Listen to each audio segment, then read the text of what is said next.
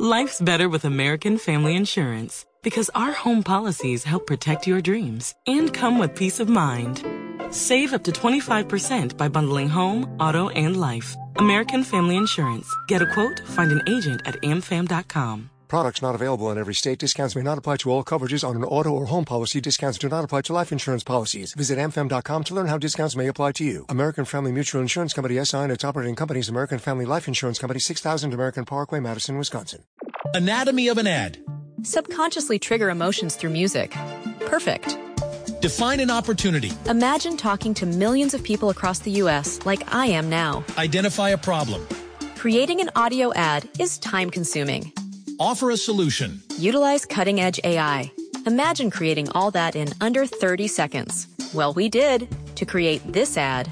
To learn more about AI in the audio industry, download the white paper from audiostack.ai.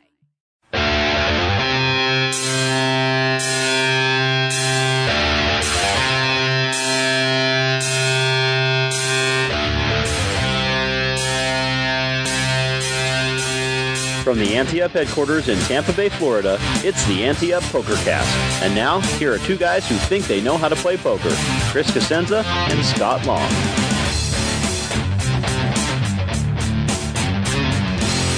It's November 19th, 2021. You're listening to the best POKERCAST on the planet. I'm Chris Cosenza.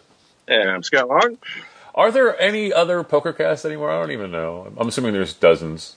I would say there's probably thousands now. Thousands, okay, thousands. So I've got a lot of, balls saying that we're the best one, and I don't even know if there's other ones out there, right? Oh, we've always been in the top three at the beginning because there were only three. That's right. We always got that going for us. We did win the now defunct Bluff award for best podcast once. That's right. That's right. Yeah. So that was interesting. Back in the day, yeah, we sound like we're like those guys that wear our Letterman's jacket back to the 20-year college, right? That's hilarious. I've scored 4 touchdowns in one game at Polk. Oh, Bundy. All right, we have a new world champion and are down to the final week of action at the World Series of Poker. And before I say this week's updates, I completely screwed up last week, which I'm sure you realize now, Chris, and all of our listeners have screwed up. So I give all my updates off of the WSOP.com updates page, right? Yeah. So it makes sense now that they only put events up there that there are actually updates for. So last week when I thought that I was surprised. I'm like, oh my God, we're done already. Nope. There's plenty of events left. Yeah. They just went to the update page. So we still have 5 days left, folks. So sorry about the false alarm last week. Well, I was going to save this till the end, but to me, it's just bizarre to have events after the main event. It's like if this were a 4-act play or a movie, it'd be the denouement, I just don't get the point of it. Nice there. Great, thank you. I don't understand how these events even happen. I don't know. It's like such a letdown. I know what you're saying, but it's interesting. A lot of these final events are high roller events. So wondering if the thought is, hey, we just put $50 million in a couple people's hands. Yeah. Maybe they'll dump it back into the prize pool. I don't know. But because I didn't really realize how top heavy the main event prize pool was until putting together the show notes for this. And we'll talk about that in a minute. But it's just like, hey, the Packers won the Super Bowl. Yay. Now we're going to have 4 more games that mean nothing. That's why the Pro Bowl was always crap, because it's like the denouement of football. Who wants to watch that? I'm loving your journey today. Thank you. All right, go ahead. All right, Koray Aldemir of Germany has won the main event, pocketing $8 million, pushing his career total to $20 million earned in tournaments. He defeated runner-up George Holmes, whose only previous recorded cash was for $50,855 in the 2019 main event. Aldemir is now third in the Player of the Year race with 12 events remaining. Dragana Lim was the last woman standing in this year's main event, bowing out in 64th place for $95,700, which she will use to start a new animal foundation. Nice. And former Ante-Up cruise passenger Fatima Nanji was the second to last woman standing, finishing 90th, and that was fun to watch her through this whole process. Scott Ball won event 68, the $1,111 little one for the one drop for his second bracelet of the series. He is now in the lead for the No Limit Player of the Year. Brian Hastings won event 73, the $10,000 Stud 8 championship for his 5th career bracelet. I just announced yesterday Eli Elezra is this year's lone inductee into the Poker Hall of Fame. And yes, after many, many years of rumors, it is now official. Next year, the World Series will move from the Rio to the Convention Center in between Bally's Las Vegas and Paris Las Vegas on the Las Vegas Strip. Movie star and high-stakes player Vince Vaughn will serve as Master of Ceremonies next year. I hate to be that guy, but you love to be that guy. I love to be that guy. I'm totally lying. I love to be that guy. But I seem to. This should be a time of positives and happiness, and I'm always finding fault with things in this World Series. I don't know what it is. Like, for instance, Eli Elezra being the lone inductee in the Poker Hall of Fame. We've talked about this ad nauseum on the show, and I really don't want to stretch it too far, but, I remember seeing an interview with one of the living Hall of Fame members, and they were talking about how the players who are winning tournaments, it's not real poker, and it doesn't make sense to have the media vote on them because they have no idea if these are quality poker players. But it just seems like it's just going to be the good old boys, club. And Eli Elezra certainly deserves it. We are not doubting that at all. I'm not saying he doesn't deserve it. But it's like if they didn't play with the people or if they didn't know them, these guys aren't getting in. And then they're just going to have to rely on statistics like anybody else would who could be a perfectly objective third-party voter who, you know what I mean? It's just, I have a problem with the Hall of Fame, and I just always will probably. And then narrowing it down to one inductee was the crap we've talked about before. But I don't want to be negative. I'm not being negative. I just don't understand it. And then, why is there a no-limit player of the year? Either you're the best player for a series or you're not. I'm not. I guess I'm not trying to be that guy. And then, of course, I've heard all of the bitching about Bally's in Paris as a convention center, and what it's going to be. It's going to open up a whole can of worms for problems for getting there on time and getting dinner. And I mean, I don't know. A lot of negativity here. I'm not trying to be negative. Let's just be positive that Thanksgiving's around the corner. We're going to have a big fat meal and fall asleep. You know what it got to feel like after listening to that rant? I feel like the rental car lady in Planes, Trains, and Automobiles and you're Steve Martin. I thought you were going to go Seinfeld there, Anybody can take a reservation. It's holding the reservation that's key. But yeah, Planes, Trains, and Automobiles. Man, I always look forward to a good Chris Cosenza rant. So I don't disagree with you on most of this. Again, the World Series of Poker is a money-making, marketing event. So I can see why they have 18 different players of the year, because that's 18 more press releases they can put out instead of one, right? Yeah. So, it rewards people that are good at one style game and not another. Again, it probably dilutes the whole thing. So I understand that. Again, I'm not going to pile on. I agree with you completely on the Hall of Fame. It's just the way it is. We can start our own Poker Hall of Fame if we're not happy with it, right? We're gonna.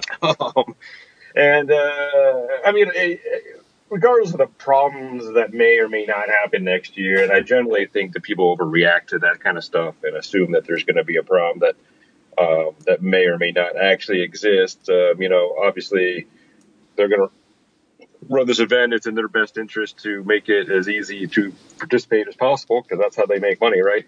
So I would think that they've already started thinking about how to make this work as well as they can in the new home. But you're never going to recreate the Rio from the ease of parking standpoint or the ease of getting around. I mean, it was just a beautiful place to have it, right? You had acres and acres of parking. Even if you had to park half a mile in the back of the parking lot and sweat your balls off walking in there, you still could find a place to park, right? And then you didn't have to you didn't have to see any other part of the Rio to play the World Series. So, it was a perfect place for players. I mean, now obviously the flip side is that if you're staying on the Strip, now it's easy. You don't have to use a car to get there. There's going to be pluses and minuses to it, but I'm going to give Caesars the benefit of the doubt that they know what they're doing here. Let's be clear too. They're probably going to sell the Rio. That's the whole reason they. Oh yeah. Right. So it's not like there's an option to go back there that they decided to They just say, hey, this is going to be better. I think they're making the best of what they know operationally is kind of what is going to happen. So, and correct me if I'm wrong, and I probably am wrong, but didn't they already sell it or something, and they had a 2-year extension or something? Yeah, right? I think you're right. Yeah, it's that's why they had to get out. Operating agreement. Yeah. Yeah. So it is what it is, folks. So on the positive side, on that note, I'm a big Vince Vaughn fan. I think he's awesome. So I like the fact that they brought in a movie star who also knows poker to be the master of ceremonies, and he's a freaking funny dude. I wonder if he's going to bring Speaker City stuff. I was going to say that. Is he going to have like Snoop Dogg with him when he's everybody give it up for Snoop Dogg, That would be fantastic. And it's Vegas, so he's going to be crashing all kinds of weddings. That's going to be exciting. One of the things that's interesting because I've been reading a lot more Vegas articles now with my little side gig, and one of the things I always like about Vegas is they're always trying to P.T. Barnum each other, right? It's always a big show there. Oh, yeah, yeah. And I just think that's really cool if there's one city in the world that this nonstop is just trying to show each other up and just be as big as possible. So I know there's going to be some poker purists that are like, Vince Vaughn. I'm like, yeah, or why do we need a master of ceremonies? But I think it's cool. I think it's just, it's showmanship at its best. Yeah, yeah. I don't have a problem with it. He's a poker player, too, at least. It's not like just some random movie star. I mean, he actually plays poker, so. Yeah, and he's so money, too. So. What I love most about our show is that we've now talked for 10 minutes and really haven't even really touched on the main event, because who cares? Right? We're a show about poker, and we're like, oh, yeah, that Koray guy won, but, let's talk about the stuff that matters, like bitching about other stuff. You know what else, too? I was very impressed with your pronunciation of Fatima, too, because... a lot of people would think it's Fatima, but I have a friend named Fatima, and she's Portuguese. And that's, Fatima, so and that's how they pronounce it, and it's terrific. And she wasn't a passenger on one of our Los Angeles cruises? No, she's the Bermuda cruise. Bermuda, oh, okay, all right. Very cool. And I remember that because she was dancing with my wife in the little, they have these little, if you guys haven't been to Bermuda, they have these little bird cages on street corners. Yeah. Which we thought was hilarious. And so we have photos of my wife and Fatima dancing in there. But that's what the cops are and the traffic cops use. Yeah, yeah. That's fantastic, though. That's fantastic. But yeah, it was fun to watch her run. I'm sure she would like to have been the last woman standing, but I think her previous best was 600 or something, I think. So, I mean, that's impressive enough. I mean, I haven't even played it yet. Right. So to top it with 90th, and she gets such a great rail from all the folks that she knows from all the cruises that she's been on. She's been card player cruises a lot more than ours. So that was fantastic. But then, so I kept up with updates, and then, I checked every day. And then I saw that she bowed down. I felt bad. But then, and 68,000. Wow. Now, that's still a lot of money. Don't get me wrong. I mean, that's almost 7 times your buy-in. But 90th place out of 6,300 players. Yeah. That's when I'm like, wow. And then from an $8 million on top. Yeah. For, the 89th player after you. I don't know. I think maybe it just seems really top heavy. I didn't see the math. I don't know what the math is. It may actually make perfect sense, so I'm not criticizing it. It was just kind of surprising. I don't spend a lot of time. I don't think a lot of people spend a lot of time looking at the payouts for anything after the final table, right? So right. I've never seen what 90th made before too, but I'm like, man, 68,000. Geez, that's a lot of work. That's day 7 she bowed out, I think. So I mean, that's 7 days. Because I would hate to make $70,000 for a week's worth of work. I'd hate that. That's not enough for me. I haven't made $70,000 in like 10 years. This is what happens when I take the negative route in our relationship and come swooping in with the positive side. I double down, buddy. I double down. It's what I do. Good cop when I bad cop. But again, it gets back to your whole P.T. Barnum and headlines and stuff. I mean, they want that big number on top to say $8 million. We paid $8 million, even though they didn't pay any of it. But, that's the key to it right there. But still. I didn't watch any of this. I watched a little bit of the Poker Go early on, and I had no problems with it. Nothing exciting enough for me to bring it on the show and talk about it. But it definitely sounded like there was a big rooting interest in George Holmes last night as kind of another Chris Moneymaker kind of everyman kind of guy, right? Yeah. And obviously he's a decent player. I mean, in this realm, I mean, you can't compare it to $12 million versus $50,000 won, but that's a nice payday. Absolutely. And apparently, he was running bluffs left and right that were just leaving people's jaws on the ground. So he held his own against an extremely accomplished player, and other accomplished players at the final table as well too. So certainly think he has a career ahead of him. So do we think this? I didn't look into the stats of Koray during the series, but did he get propelled to third on all of this, or did he have other caches and stuff because that's to win the main event and get to third place already, and then you could literally win Player of the Year by just playing the main event and then the denouement of events at the end of the thing, right? 3 times. You thought I was done, but I went back, got one in one last time. But really, did he have other caches? Do you know? I think if I remember correctly on last week's show, we said it was 1,600 to win the main event. So, and he has 2,900. Okay, all right. So then he must have. Okay. So he has some other caches as well too. But and again, we talked about the Player of the Year rant that Helmuth went on, and I guess one of the things that I forgot to mention in that discussion was that everybody's been trying to do Player of the Years everywhere. Not just in poker and everything, right? And where it gets really difficult is when you have these outsized events with smaller events, right? Because any of these mathematical formulas, they're always going to juice up that big event. So these leaderboards work much better when you have, in theory, if you had the same size of event and the same players throughout the whole thing, that would be a perfect scenario, right? But that isn't how it works. So there's always going to be a problem one way or the other.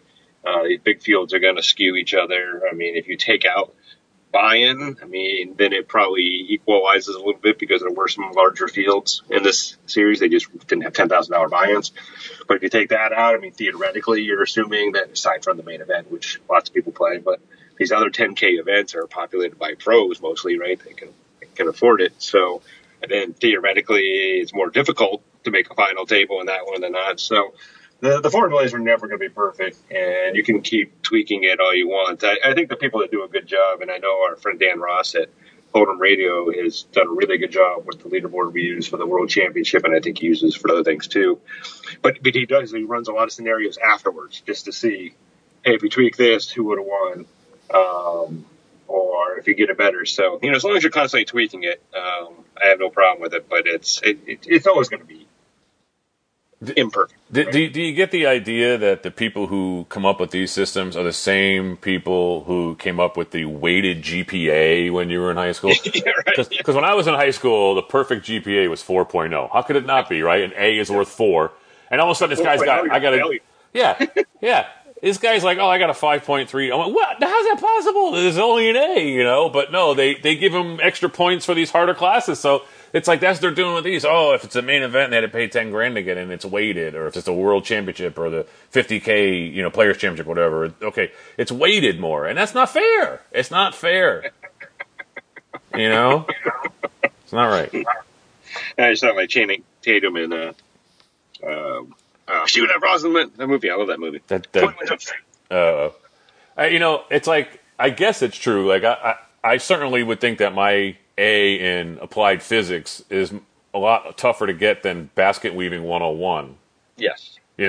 So I guess it makes sense, but they should just have an overall system, that explains everything and not, make the A. I don't know. It's too much negativity on the show. Let's be positive now. All right, the Women's Poker Association has launched a new program to support women who play poker. It's called the Purple Tie Guy Program, keying off the organization's color of purple and the fact that its gatherings and events are called purple parties. Men are encouraged to wear a purple tie guy pin or patch at events to show they're committed to making the game of poker more inviting for women. We got to get Oprah Winfrey involved. Oh, yes. Right? Color purple. She's phenomenal. Fantastic. And then she put main event buy-ins under her seat. You get a main event buy-in. Yes. You get a main event buy-in. Yes. Oprah's favorite things are purple ties, But it's kind of, I don't want to be that guy again because I just said let's be positive. But it's interesting because they knew that no one would wear a purple tie when they played poker So they call it the purple tie guy, and they give him pins or patches to wear about a tie. If you're going to wear something, you'd wear the purple tie. Well, they can wear a purple tie if they want. Right, people wear ties to play poker, though. They're not going I think to. tie is probably because that's a male thing. There's not. Again, it's 2020. Yeah, that's not right either. Yeah, but still, majority of folks walking around wearing ties. Did you not watch Survivor last night? I have not yet, so don't spoil it. All right. Well, there's somebody on the show who's not a man who wears a tie, and it's like, hey, so it's not a man thing. It's a tie. So I don't know, but I'm very, very happy about this, though. I think it's great. I think that the key has always been the behavior of men to making it a much more palpable environment for women to play and comfortable, and so this is a great way to do it. I just thought it was. I was trying to be funny that it's weird that I know. Yeah. You can wear a tie yet they give him a pin with a tie on it. It's just, but it makes sense. It's less obtrusive, but it's something that's subtle. It's like everybody wears the pins. What's the pin this year at the Oscars going to be? Or whatever. But I like it. And really same the patches in poker as well too. Exactly. So that's really cool. Well, what I like about it, because this has always been a difficult thing. We've talked about this on the show a lot, how you actually make this real change. There's a lot of these summits and stuff where they come up with a list of ideas, but how do you actually affect real change? And I'm not saying this is the solution to it, but what I like about it is it's symbolic, but in a way that encourages conversations, right? So if you're sitting down at the table and there's a guy with a purple tie pin or patch, that's going to start a conversation at some point, or hopefully, or it may at least, right? Invite the conversation. Right. And that's where it really happens. And now you're starting to spread the word and you get people to understand a little bit more that may not have thought about it in the past. And, again, we go back to the survey that they did. And if I remember correctly, I think the number one thing that keeps women from playing is intimidation at the table, right? So I could see, you don't always, certainly a tournament, you don't get to pick your tables, but in the cash games, you have some degree of control over where you play. So, a good player does a lap around the room before they put themselves on the wait list to kind of check out games, right? So, and if you find a table with 5 guys wearing purple tie guy pins, that might be a good game to get in, right? Indeed. So cool. So yeah, I really like it. I'm happy. Yeah. All right. This week's update on poker room reopenings. In Massachusetts, Encore Boston Harbor hopes to reopen its poker room by February 1st. And I'll pause for lots of cheers for our Massachusetts folks who've been bugging me. What do you know about Encore? I'm like, I don't know. But then, finally, it's not official, but it's going to be their target date is February 1st. So right. Once that reopens, that gets up to 285 reopened poker rooms, and not too many big ones are left. So we're a big corner, I think. So. And then remember, we'll send out that email when I remember at ntfmagazine.com/reopen when I don't remember. And email us, change us at editor@ntfmagazine.com. And one more plea, and thank you for those folks. We got 3 or 4 on this week, so definitely appreciate the help. Awesome. Ante updates. Papes, the Ante Up Fans free online tournament series on PokerStars Play Money site. It's available everywhere. Details on how to join can be found at bit.ly/PAIPS. Games are on the 6th, 16th, and 26th of every month and rotate disciplines with a main tournament followed by a second chance event. PokerStars lets you claim 15,000 free chips every 4 hours. Join the Ante Up Fans group Facebook page and post within the group to get feedback on hands, ask call the floor questions, or just discuss anything poker. Check out our 11 vintage Ante Up logo designs on merchandise at anteupmagazine.com/shop. You can buy t-shirts, hoodies, sweatshirts, phone and laptop cases, coffee and drink mugs, and more with your choice of Ante Up Magazine, Ante Up PokerCast, or Ante Up Poker Tour logos. If you have a hand of the week, a listener spotlight, or call the floor submission, email us at podcast@anteupmagazine.com or post in that aforementioned Ante Up Fans group on Facebook. We have a new O'Malley's Move this week. Here it comes.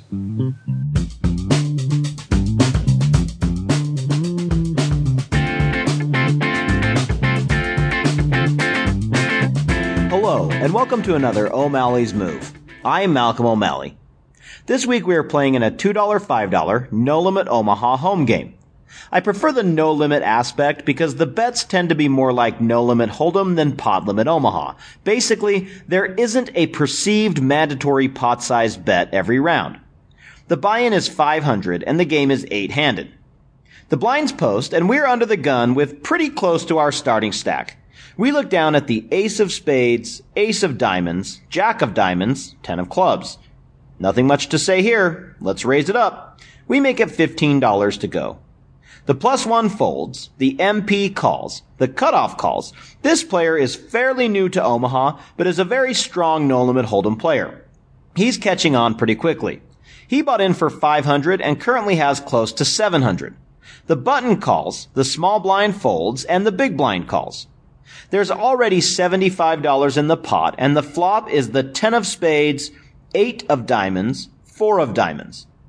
This is a pretty good flop for our hand. We have an overpair as well as a flush draw and a backdoor straight draw. When the big blind checks, we make a $50 bet into the pot.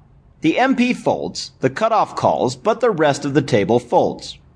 There's now $175 in the pot, and the turn is the queen of spades. That gives us even more outs. We make a $100 bet. The cutoff pauses, checks his cards, and seems to genuinely think for a time before calling. There's now $375 in the pot, and the river is the jack of spades. We missed. We do have the ace of spades blocker and have improved to 2 pair, but we have less than a pot-sized bet in our stack. What's the move? It's time at AdvancedPokerTraining.com. Hand of the week. Send your hands for situations to podcast at AntMagazine.com. If you haven't won something from us in the past year, you'll get a free membership. Advanced Poker Training, the world's #1 poker training site. And Chris, I think it's been too long since our friend Big G was back on the show. I know. Moved him up into the queue so we could talk about him this week. Very good. All right, here's his setup this week. So I usually don't play on Sundays, but after returning the felt after COVID and booking wins of $297 and $408 within the week, I decided to play a relaxed session and be satisfied with a small win. I arrived just after 12:30 p.m. to find 3 tables running, all 1-2 no-limit hold'em.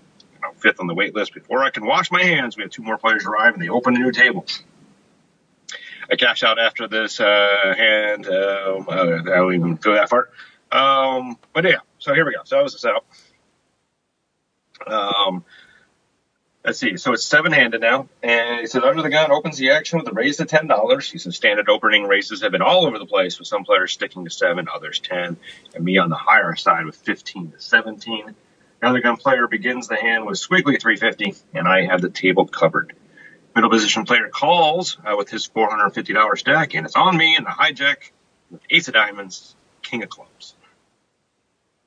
Well, Vic likes to re-raise, but I don't know what this under the gun player plays like. It's kind of early.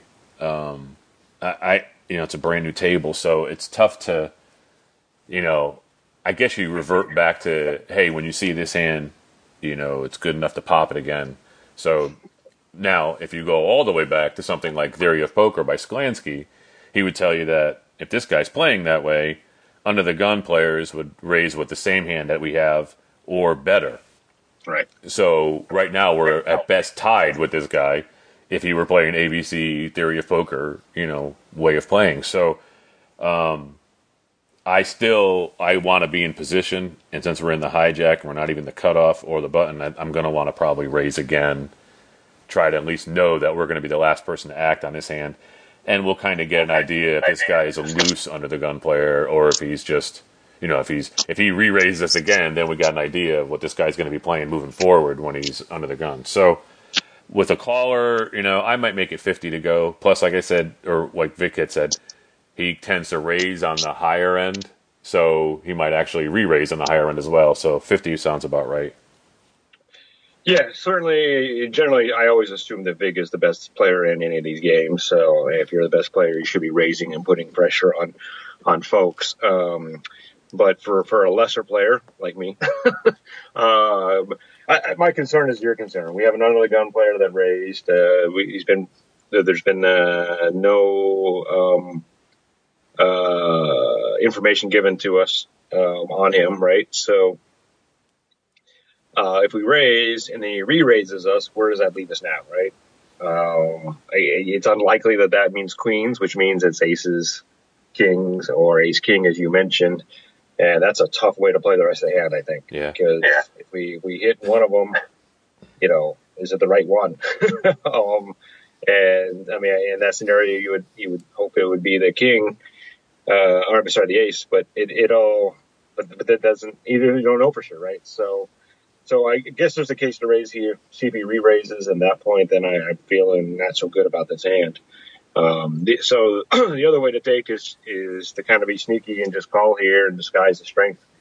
What looks like the strength of your hand. It could be the weakness of your hand, and see how it plays out. I mean, again, we keep talking about ace king. We've always joked about it being the drawing hand, but it is a Broadway hand, right? So if you're at aces, if you're up against aces or kings, flopping or turning or rivering a straight is a good way of beating that hand. So I guess it just depends on your level of confidence here. Probably the proper play is to raise. So and you said what, 50, which is probably right. Yeah. The other thing too, I'm thinking is if we just called, we might see the cutoff and button come along for a cheap price, and then they're going to be playing any cards that we can't really narrow down, and then we're going to be acting before them. And so the raise really feels right here, but unless we knew they were going to fold, like if we, in the brief time we sat with them, they seemed pretty passive or, whatever, then I might just call. But for the most part, I'm probably popping it here.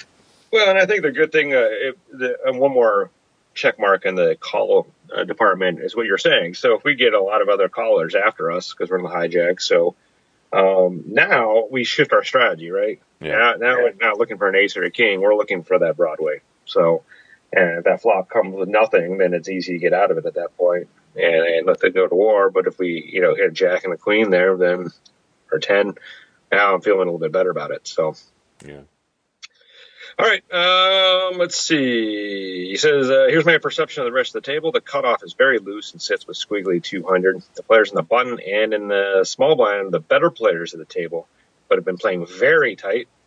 They each sit with around the max buy-in of $400. The big blind is a former dealer and sits on a short stack of squiggly 90 after doubling through the end of the gun player on the previous hand. So, Big Slick in the hijack, what's the move? He says, I've been the player opening pots and 3-betting most of the sessions, so we decided to try to disguise the strength of our hand this time with a call. Next 3 players fold and the big blind calls, so we're in position with 4 to a flop. So, all right, well, I like the fact that he's mixing it up.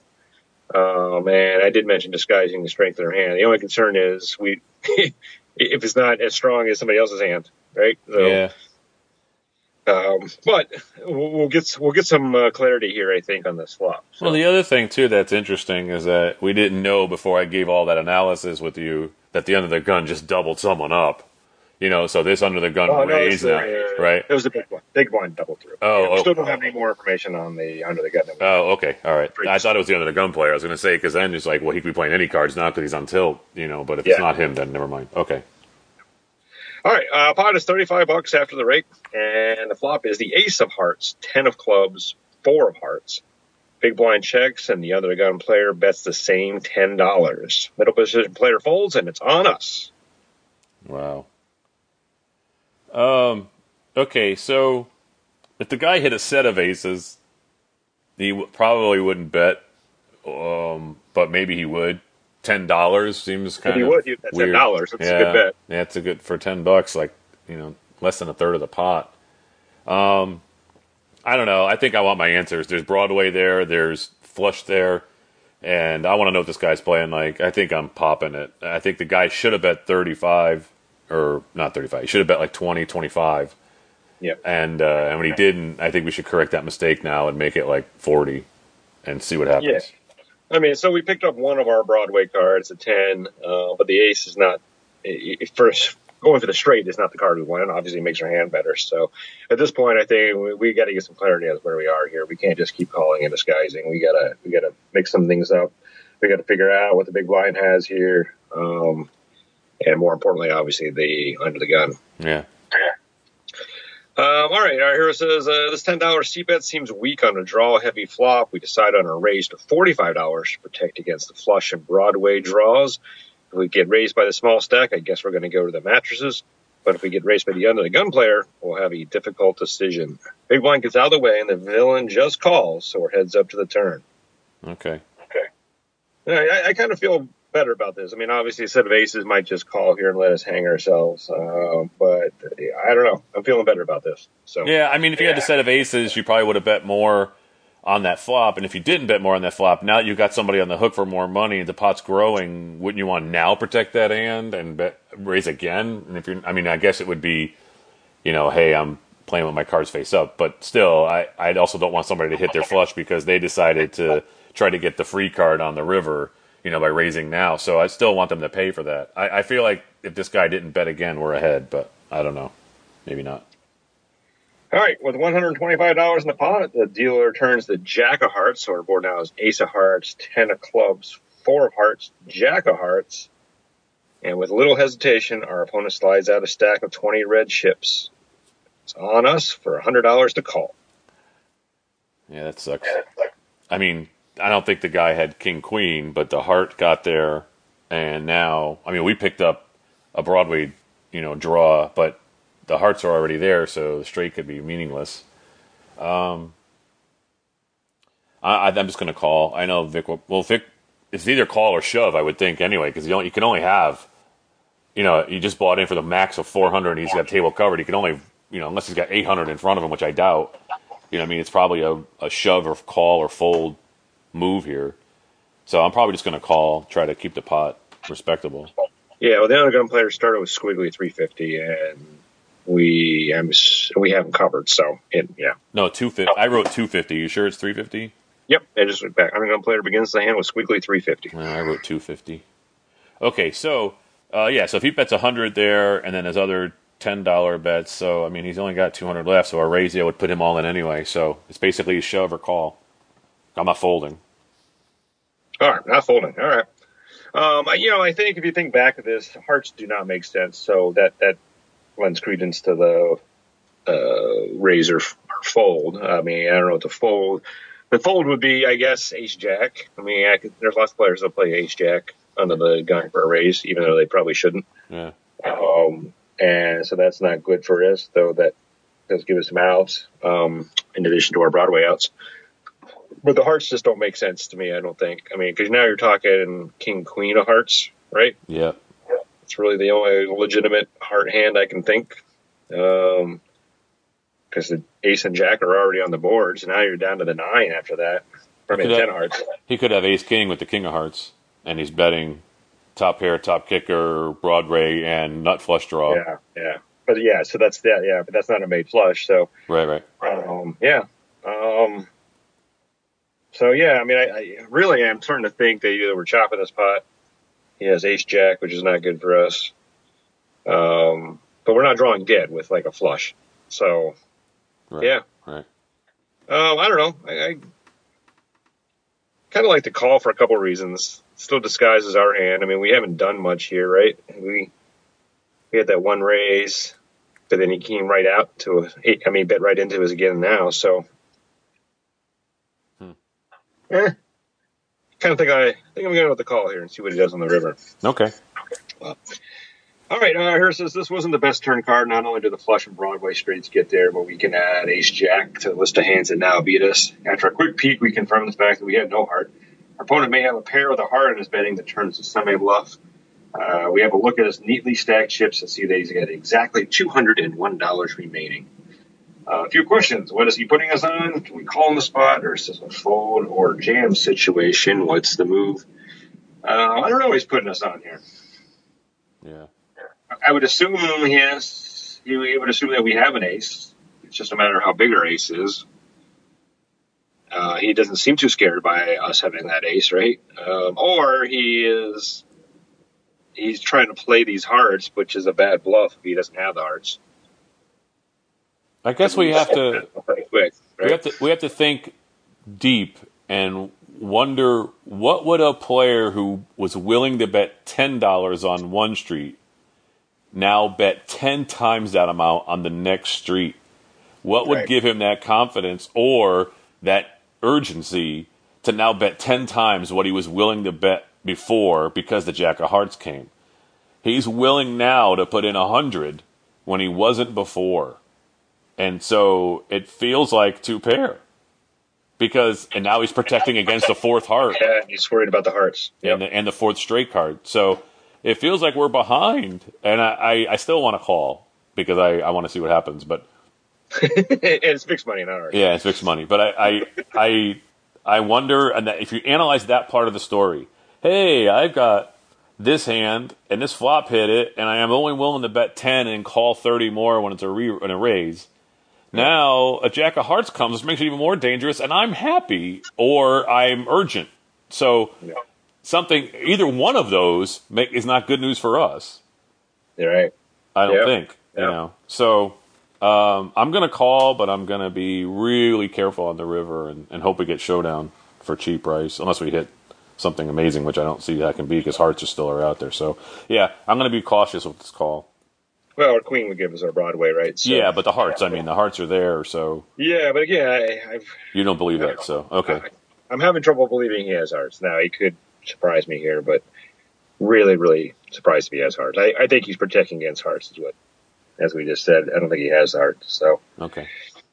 But yeah, you're right. I mean, that means we're behind, but not drawing dead. I guess that's what I'm saying. Right. If it's flush out there, we'd be drawing dead, but we're not... We're not to that point yet. And even if he has king, queen, we're not drawing dead either because we can still split this pot. So, all right. Here it says we take our time with this, but eventually decide on a call. I'm not sure what we're looking for on the river, so I guess I was interpreting his $100 bet as a bluff when the scary Jack of Hearts hit the turn. High position, so maybe he'll hang himself on the river. For the pot of $325, the dealer puts the queen of spades on the river, making the final board ace of hearts, 10 of clubs, 4 of hearts, jack of hearts, queen of spades. And again, without any hesitation, he slides both stacks of reds and the $1 capper into the pot. 201 for us to call. Yeah, I mean, we're probably splitting this pot. I would think there's nothing else for us to decide here. It's either we're calling or it's over. So I don't see myself folding with a $325 pot and we have Broadway and we weren't sold on the hearts. So we weren't sold on the hearts. Right. Yeah, so we got to, if he has any pittance left, just put them all in. But I don't know if he does, so we just call him. Yeah, at this point, I think the worst case is we're chopping. Yeah. I really don't think they're hearts. I'm going to be really feeling stupid if this guy turns over 2 hearts here. But yeah, I think worst case, we're chopping this pot. And best case, he's done everything he can to get us off his hand, not realizing that we have second, second highest hand rank here. Yeah, so. Yeah. All right. Here says we go into the tank. What hands does he have that you can open from under the gun, bet, call the flop, and then leave the turn and shove the river? He could have played hands like queen of hearts, 10 of hearts, or 10 of hearts, 9 of hearts like this. But he could also play hands like ace X with king of hearts, queen of hearts with any Broadway card like this too. Was he getting tricky with a hand like 5 of hearts, 3 of hearts, and bet 100 on the turn, protect against the 4th heart? We eventually decide on a call and are rewarded when we hear him say 2 pair. Ace and jacks, right? Aces up. Queen of clubs, jack of diamonds, and we drag in the $727 pot. Wow. He had queen jack? Much weaker than we thought. And that was a perfect river card for us then. Holy cow. More money out of this guy at that point without him improving the 2 pair. And a ballsy move from him there, too. I mean, any king has him beat there. I mean, any king.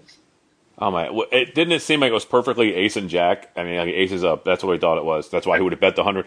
Why does he bet 100 on the turn with just hitting his bottom pair and everything in the world gets there on that street? That's bizarre. Well, I guess if I put myself in his head, what he's trying to do is represent any of those other hands. And if you think about it, I mean, with the hand we had, he had us beat with everything. If he had hearts, which we didn't believe, he has us beat. He could have already had a straight while we're still drawing ours. And he had ace jack. He had us, he had 2 pair when we had single pairs. So, he was probably just trying to push us off the hand, and we're stubborn. I mean, this is why we make so much money when we play 1-2 or 1-3. Because, I mean, seriously, on that river, just because you made 2 pair, I mean, think about it. You raised under the gun with queen jack off. Then you got a bunch of callers. The flop comes with a gutter for you, and you bet 10. Somebody raises you to 40, telling you they have you beat. You call. The turn gets you 1 pair and still the gutter. But it completes Broadway. It completes hearts. And it completes different sets that might stick around for one street. And who knows? There's all kinds of hands now that beat your bottom pair, but not bottom pair on the board. Right. And then he comes, just barrels blasting for $100 when he couldn't even muster half the pot on the street before. And then when the queen gets there, he shoves. Now, I don't care. You're not forced. He's got to think, this guy only needs a king to beat me now. And he obviously had an ace in his hand. He could have easily had ace-queen by calling your pre-flop raise under the gun. So, two pair, easily aces up, could easily be in your holding the way you played it as the hero. And this guy shoves for 200. This is why people don't understand what stories are. And, of course, we're trying to make this guy's story, and we failed miserably. Right? So now though. Now you want a $500 pot. Well, $700 when we called. You want a $700 pot off this guy, and you know that he plays weird, and so now you can move forward with that information, and now stories really won't make sense with this guy moving forward. But, wow, that's a bizarre holding. Bizarre holding. Yeah. And I wonder, because we were talking about raising pre-flop, Vic got a little trickier, which I think worked out for him here, but if we raised, I wonder what would have happened. Well, he would have called. Yeah, probably, but that's a tough call to make there. I mean, pre-flop, the guy, he was willing to call 30 more after the flop when he missed it basically completely. I think he would call, 30 more pre-flop with whatever hand he fell in love with there, Queen Jack. I mean, and it's funny now, if you go back into time and we had said, hey, tell us if Queen Jack makes sense, from the beginning, he'd be like, well, he wouldn't raise a Queen Jack under the gun. He did. Oh, well, he wouldn't bet that flop under the gun, but he did. He wouldn't bet 100 by hitting just one. But he did. He wouldn't shove by making that with. But he did. I mean, seriously, there's no story that makes sense with this guy. Right. Yep. Insane. Well, Vic always wins though, so that's the key to the hand of the week. Well, and I would say the good thing for this player is if you've established yourself as being this way out of the norm, it makes it harder to play against him, right? If he knows how to play it that way, but he proved through the rest of the hand that he doesn't know how to play it that way. Right. It would behoove him to now play ABC poker because they'll say, well, this guy doesn't play that way, and then boom, he turns over the standard ace-ace, when he raises under the gun or something. But in this case, wow, that was one of the more shocking two-pair hand I've ever seen. We've ever talked about on the show. Yeah, that's bizarre. See, I was positive. At the end of the show. I have time to squeeze in one more denouement. I'm Chris Cosenza. I'm Scott Long. We'll see you at the table.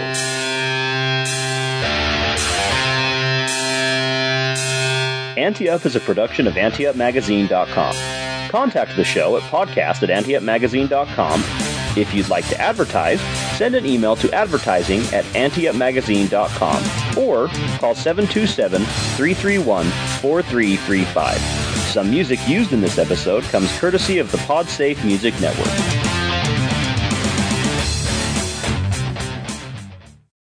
When you need mealtime inspiration, it's worth shopping Kroger, where you'll find over 30,000 mouth-watering choices that excite your inner foodie. And no matter what tasty choice you make, you'll enjoy our everyday low prices, plus extra ways to save, like digital coupons worth over $600 each week. You can also save up to $1 off per gallon at the pump with fuel points. More savings and more inspiring flavors make shopping Kroger worth it every time. Kroger, fresh for everyone. Fuel restrictions apply.